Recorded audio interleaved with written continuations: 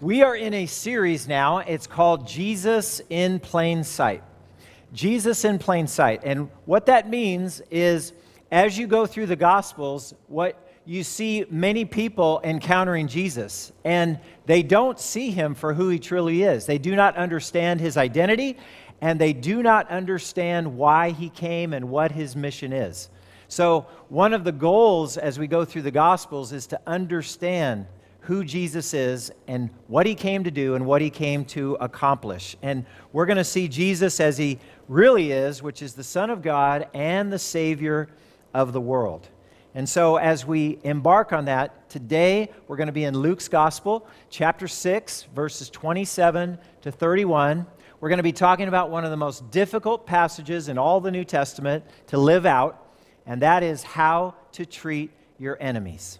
So we need the Lord's help on that. So let's bow our heads and go to him in prayer. Heavenly Father, thank you that you are loving and kind and gracious. Thank you that you sent Jesus to model for us what it's like to live a perfect human life. Lord, we want to imitate Jesus in what we think and what we say and what we do and how we live. And Lord, we know that when he encountered opposition, he treated everybody with love and respect. He loved his enemies. He prayed for those who persecuted him. He blessed those who did him harm. He entrusted himself to you. And I pray, Lord, that through this message, you will teach us how to do the same. Lord, in our natural human nature, we want to retaliate, we want to fight back, we want to cower in fear when our enemies come. Lord, you're teaching us a better way. And I pray that we not just think about it and understand it mentally, but we would put it into practice and thus become more like you. That's our goal today, and we ask for your help in the Holy Spirit. In Jesus' name, amen. Amen. Well, that's the main point as we open up our lesson here, how to treat your enemies, and that is that we have people in our lives, at the very least, if on the mild side, we have people in our lives that rub us the wrong way. And that's just because not everyone gets along. Not everybody sees eye to eye. I love it how a pastor, Ray Johnston, says it in Bayside. He said, what we're called to do as Christians is we don't see eye to eye on everything, but we are called to walk hand in hand. Now think about that. Even if you don't see eye to eye, let's walk hand in hand. Now, there's basically two categories of people that rub us the wrong way. First of all, just somebody who's slightly irritating, maybe annoying, maybe gets under our skin a little bit, but we wouldn't call them an enemy. We would just call them somebody who's like a very draining person, or somebody who needs EGR, extra grace required, when you come around somebody like that. But then there's also somebody who is sort of openly against us. When someone insults you or tries to shame you or tries to hurt you in some way, what do you do in a situation like that? How do you treat them in such a way that shows them God's love, that honors God in your life, and blesses those who are around you? Just as a reminder, Jesus gave us two great commands, right? Matthew's Gospel, chapter 22, one of the teachers of the law in the temple in the last week of Jesus' life said, Rabbi, what is the greatest command that we need to follow? And Jesus said these words right here: love the Lord your God with all your heart, with all your soul, and with all your mind.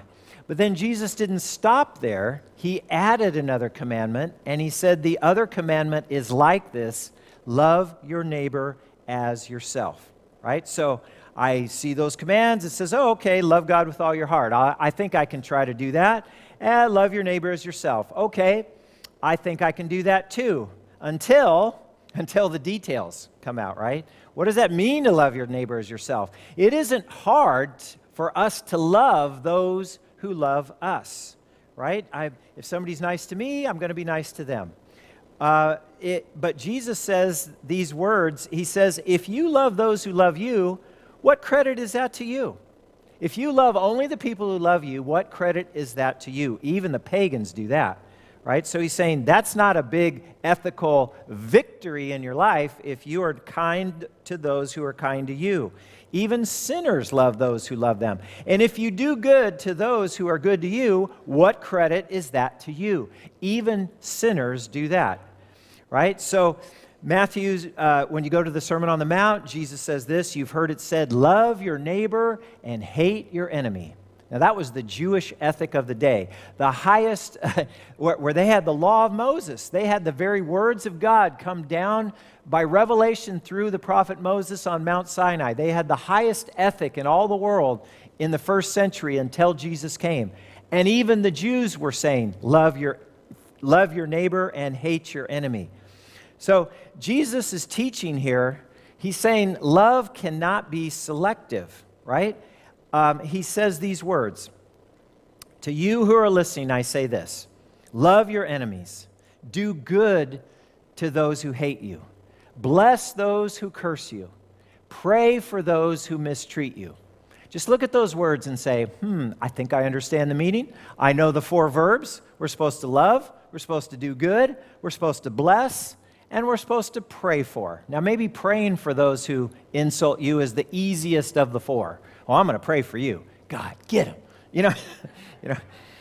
Would you take care of him? I mean, David certainly prayed prayers like that in his life when he had enemies. Of course, that was the old covenant where you could love your neighbor and hate your enemy. But then Jesus comes along and he gives us this ethic. And he says, I want you to live it out. And I'm going to model it for you, but I'm still commanding you, even though you have your old self and your old nature, only through God's Spirit is Jesus going to help you overcome that, to be able to love, to do good, to bless, and to pray for those who insult you. So Jesus goes on to say this. He says, if someone slaps you on one cheek, turn to them the other. There's where we get the phrase, turn the other cheek.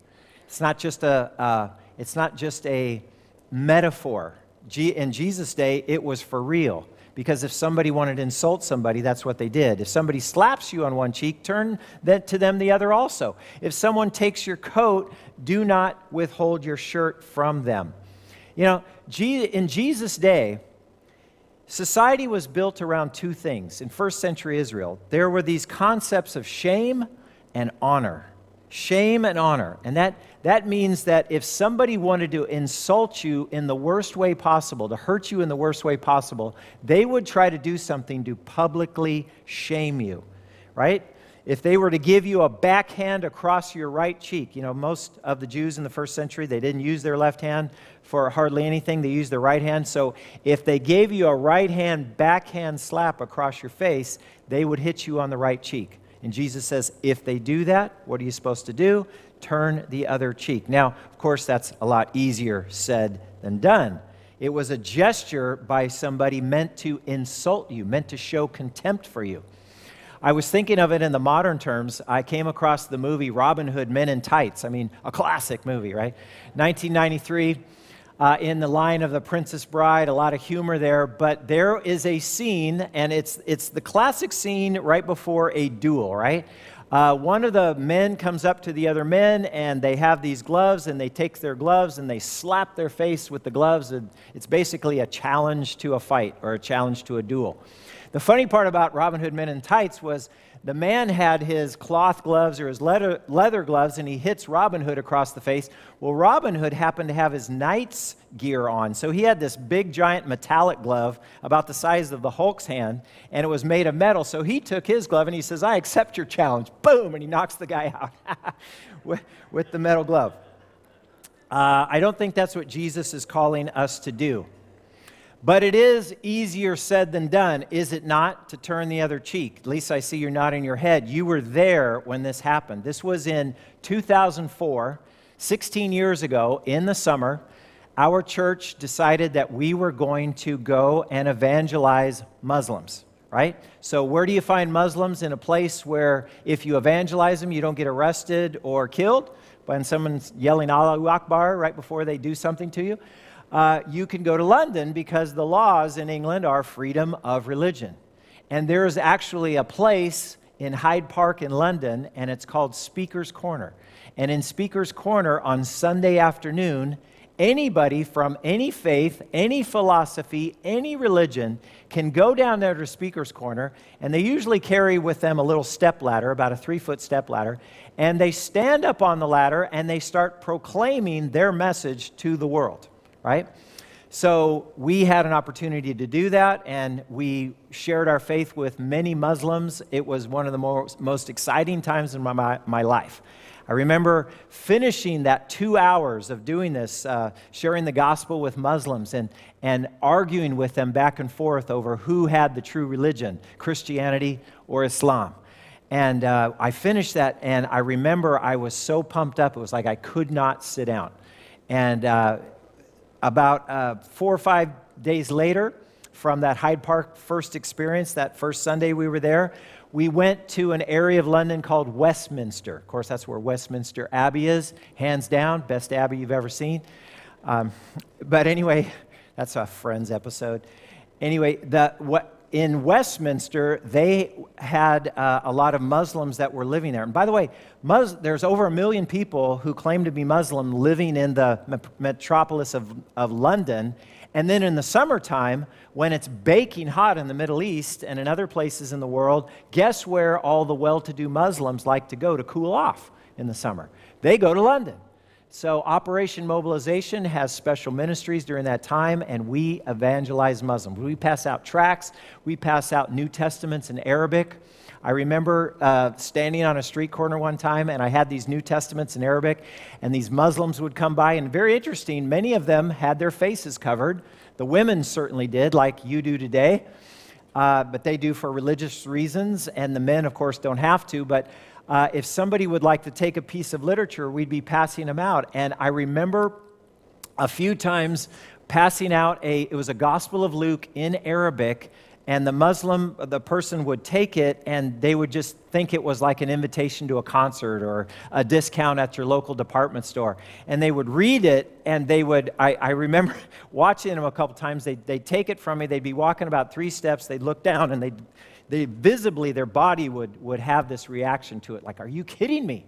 And some of the guys, they were radical Muslims, they would take it and just throw it on the ground. Other times, people, you could tell it was contraband. It was like illegal drugs or something, and they would hold it and they would stick it in their pocket. Hopefully nobody saw them, no other Muslims saw them doing that, as they were taking the gospel of Jesus in the New Testament in a written form. So we're in Westminster, and I'm talking back and forth to this Muslim guy, and we're arguing, and it's getting more and more heated. And one of the things that we were told in our training is that radical Muslims love people who really believe passionately what they believe. So when a Muslim comes up and starts, what we would say, yelling at you, telling us that Muhammad is a true prophet of God and Jesus is not the Son of God, et cetera, you need to come back to them just as passionate, just as fiery as they do. And that's what they respect. So I was doing that. And I was in a heated discussion with this Muslim guy, and I was in my early 40s, and he was probably in his 20s. He was a big guy. And we finally stopped, and he started insulting me personally. He started insulting Lisa. And I'm just like, just take it, don't strike back or fire back. And then he says to me, and he says, and he had a British accent. He says, your religion says that if I strike you on one cheek, you have to turn the other cheek also. And I remember my reaction at that time was, he's really going to hit me, and if he is, how am I going to react to that? And he said, and so what I said to him in reply was, and I was I was worked up too, So I'm worked up, he's worked up, hands are going, don't make a ball of fist in them, calm down, try to keep self-control.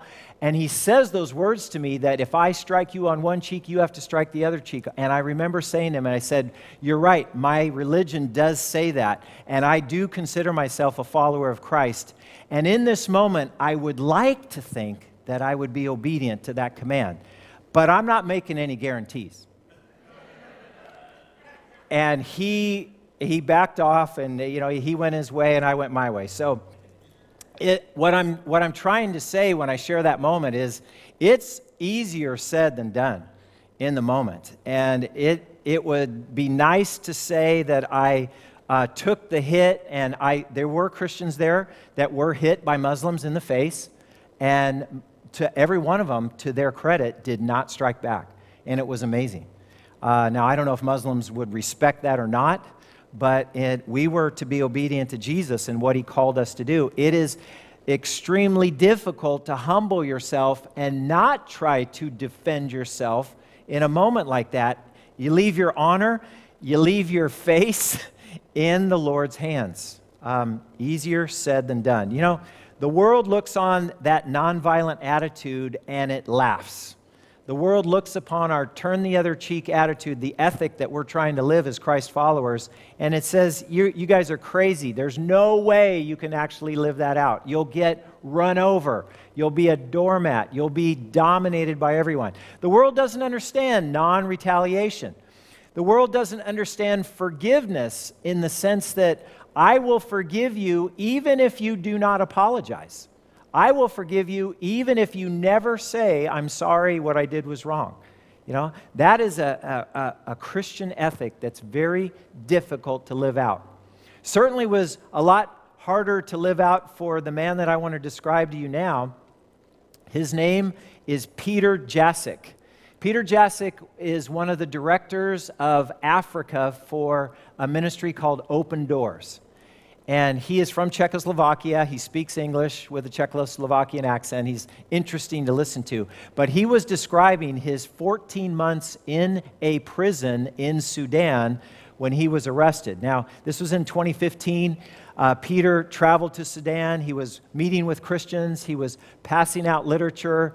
He thought he was okay with the government. He got to the airport there, and I think it was Khartoum, whatever the capital of Sudan is, and he was getting ready to fly back to Czechoslovakia, and he was stopped by the authorities in the airport. Now that's got to be a low point. If you are in a Muslim country, Lisa and I have been in a couple, when you get on the plane out of the Muslim country and you're taking off and you're flying into open airspace, there is a little something in you that just kind of goes, whew.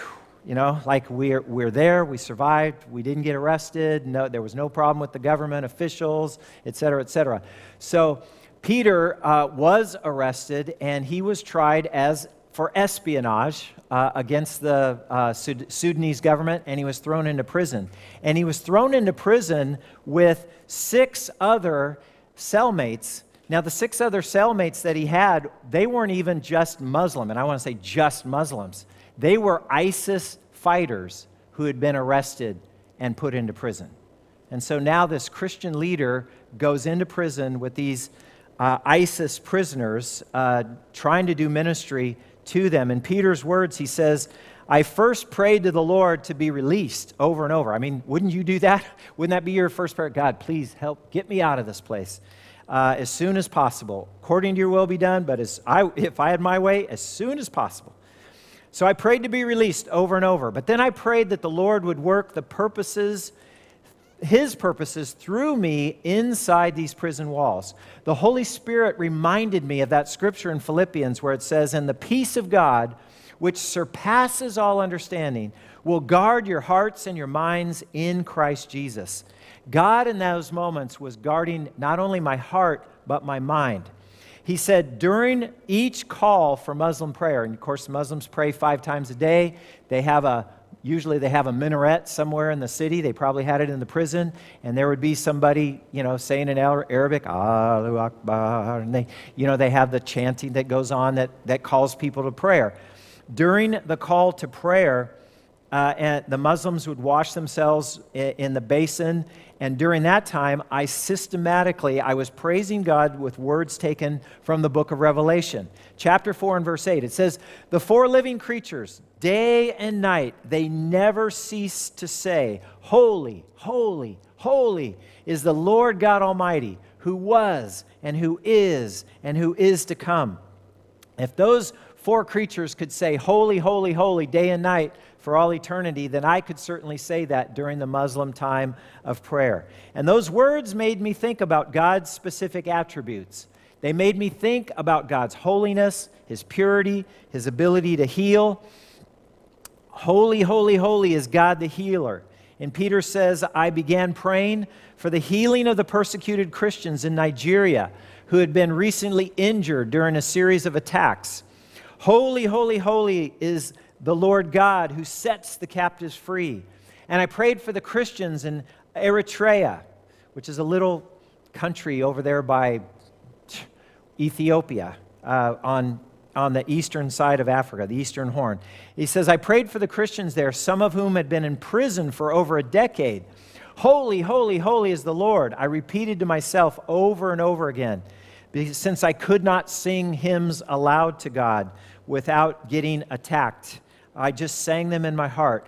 And when I began to focus more and more on the holiness and power of God and less on the horrors of my own situation, the dynamic in that prison for me began to change. It actually changed for me. It changed for the worse.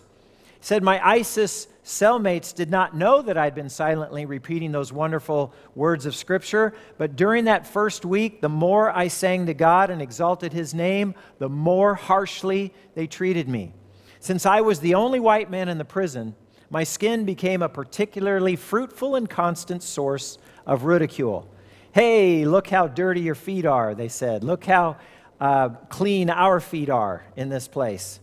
He said, my cellmates became more aggressive. Whenever I was walking, they made me stop and wait until they had passed by.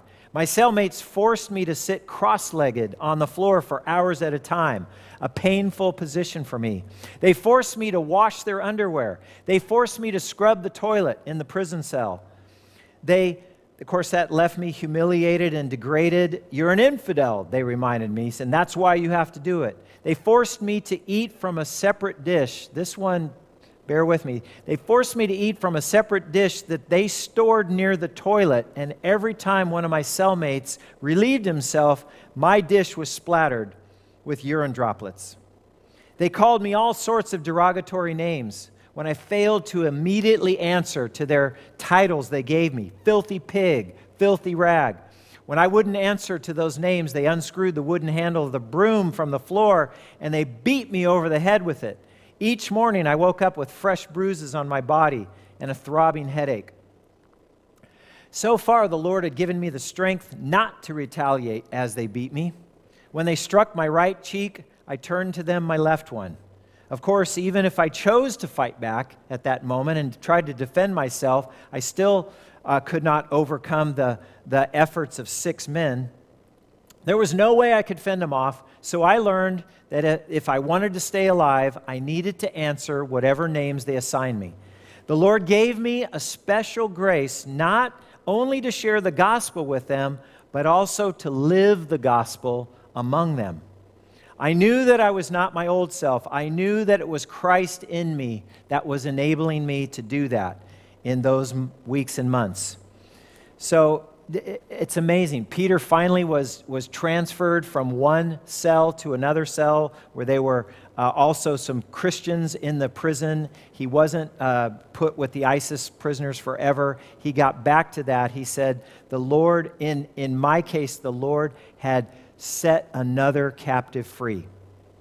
Amazing story. I mean, how many of us could even hope to live out the kind of difficulty, the kind of challenge that he had to be able to turn the other cheek, to be able to bless those who persecuted him, to be able to pray for those who were against him, to do good to those who insulted him. Let's go back to Jesus' command. He says, bless those who curse you, pray for those who mistreat you. If someone strikes you on one cheek, turn to them the other cheek also. How do you live like that? I mean, unless you're in a prison and forced to live like that and knowing that you're going to get beat up worse if you don't live like that, how do you live like that out in a free society where not everybody is your friend? Remember Jesus' words here. It just goes back to simply trusting in the Lord. Trusting in the Lord. What is Jesus saying? He's saying, your honor, your safety are in the hands of your Heavenly Father. You don't have to defend yourself. You let God be your defender. Who do you get insulted by? Who is the person who metaphorically slaps you in front in the form of a dig, maybe, in form of a barb, in in the form of a backhanded compliment even, some of the milder forms of insults, someone who puts down your idea. Maybe you're in a creative session in a workplace and somebody puts down your idea that you bring up, somebody who accuses you falsely, somebody who wrongly misjudges your motives in doing something and they condemn you for that. Ouch! Those things hurt. Those are painful to endure. What should you do? Jesus is saying, here's what not to do. Don't run and hide from them, and don't try and retaliate. I mean, that's the typical two natural human responses. If they're more powerful than we are, we either run and hide, or we cower in fear, or we retaliate. And retaliate, Jesus says, don't do that. Don't run and hide. Don't strike back. Don't retaliate. The next time somebody offends you, try to do something different. Take the high road. Wow. Now, again, this is one of those passages, I told you, it's one of the most difficult New Testament passages we can talk about. Turning the other cheek, blessing those who persecute you. A lot easier said than done. The next time someone offends you or insults you, take the high road. Turn the other cheek. Instead of slapping them back or retaliating, Jesus offers another option. I will not, in this moment, I will not seek revenge. Don't seek revenge. Wow. A lot easier said than done. Offer them forgiveness instead. Offer them forgiveness instead. Jesus goes on and he finishes out this passage in verse 30 and 31. This is where we get the golden rule. This is where it's like, hey, this is the kind of rule that if everybody lived this way, there would be no need to have to turn the other cheek. Because if everybody treated other people the way they would like to be treated, no one would be saying or doing those things to each other. The golden rule in verse 31, Jesus says, give to everyone who asks you, and if anyone takes what belongs to you, do not demand it back. Do unto others. Of course, the old joke, I can't help but saying the old joke, do unto others before they do unto you, right? That's not what Jesus is actually saying, right? Do unto others as you would have them do unto you. Treat each other the way that you would like to be treated. Offer them forgiveness instead. Jesus knows. You don't think that Jesus knows that this is hard for us as human beings? You don't think he knows how difficult it is to turn the other cheek and not retaliate? And this isn't like where Jesus was cowering in fear from someone who was more powerful than he was. Jesus said at one time, don't you know? He said, Peter, put away your sword. Those who live by the sword will die by the sword. He said, don't you think I could call on my heavenly Father and he'd send legions of angels to defend me? It wasn't as if Jesus could not defend himself. It's that Jesus chose not to defend himself because he had a higher purpose in mind. And this is part of what we mean when I say Jesus in plain sight. We need to see that Jesus had an agenda, and his agenda was to be going to the cross, to be becoming the sacrifice for sin, becoming the where God's wrath was poured out against sin in the person of his Son, the Lamb of God, who would take away the sin of the world. Jesus knows that not retaliating is hard, but this is what we are called to. This Peter, now Peter who saw Jesus go through all this, Peter now writes to the church 30 years later, and he says, this is what you, as a follower of Jesus, are called to do. Because Christ suffered for you, leaving you an example that you should follow in his steps. Does anybody remember that awesome book by Charles Sheldon called In His Steps? It's an amazing book.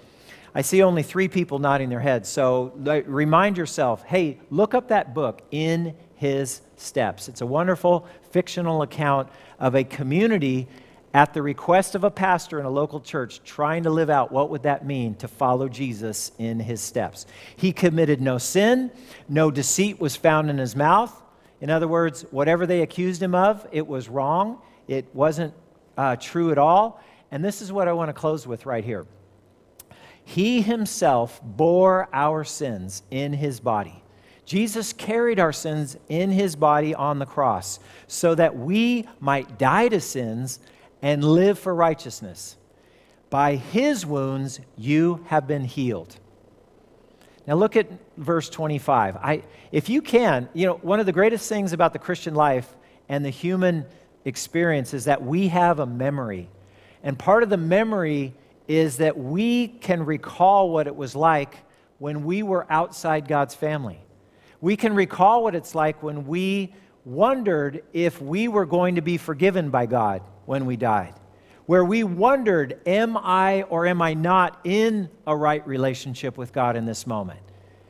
And Peter says, think about this. You were like sheep going astray, but now you've returned to the shepherd and overseer of your souls.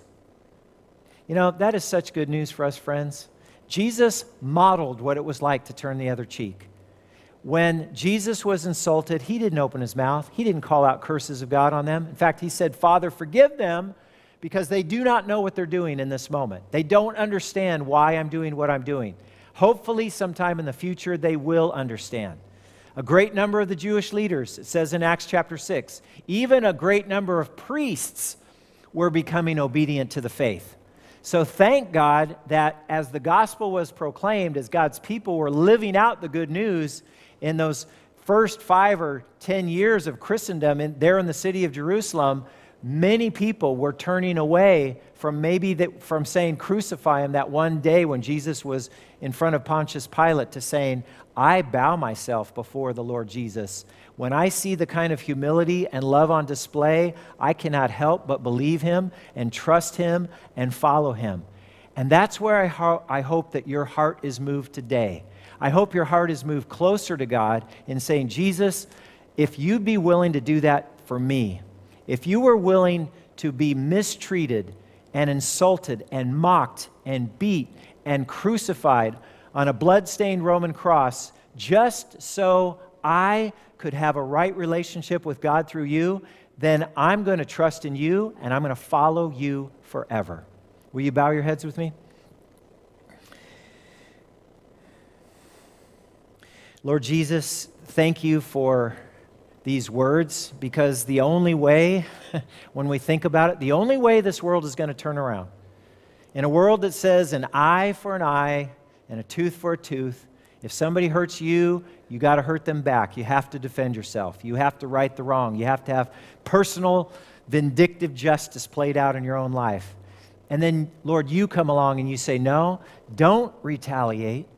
Don't return an insult for an insult. Return a blessing instead. Turn the other cheek. Pray for them. Bless them. Because the only way the world is going to get turned around is when somebody decides to absorb the hurt and take the pain and say, I will not fight back. I will not strike back. I will not retaliate. I forgive you. Lord, help us to put that kind of ethic into practice in our lives. Lord, we can't do that on our own. We need your Holy Spirit to help us. It's not in us, in our human nature, to act like that. But with your help, we know we can. And so, Jesus, we trust in you. We say, fill us with your Holy Spirit and give us the ability that when those moments come in our lives, that we would respond like Christ and not like our old self. Thank you for hearing our prayers this morning. In Jesus' name we pray. Amen.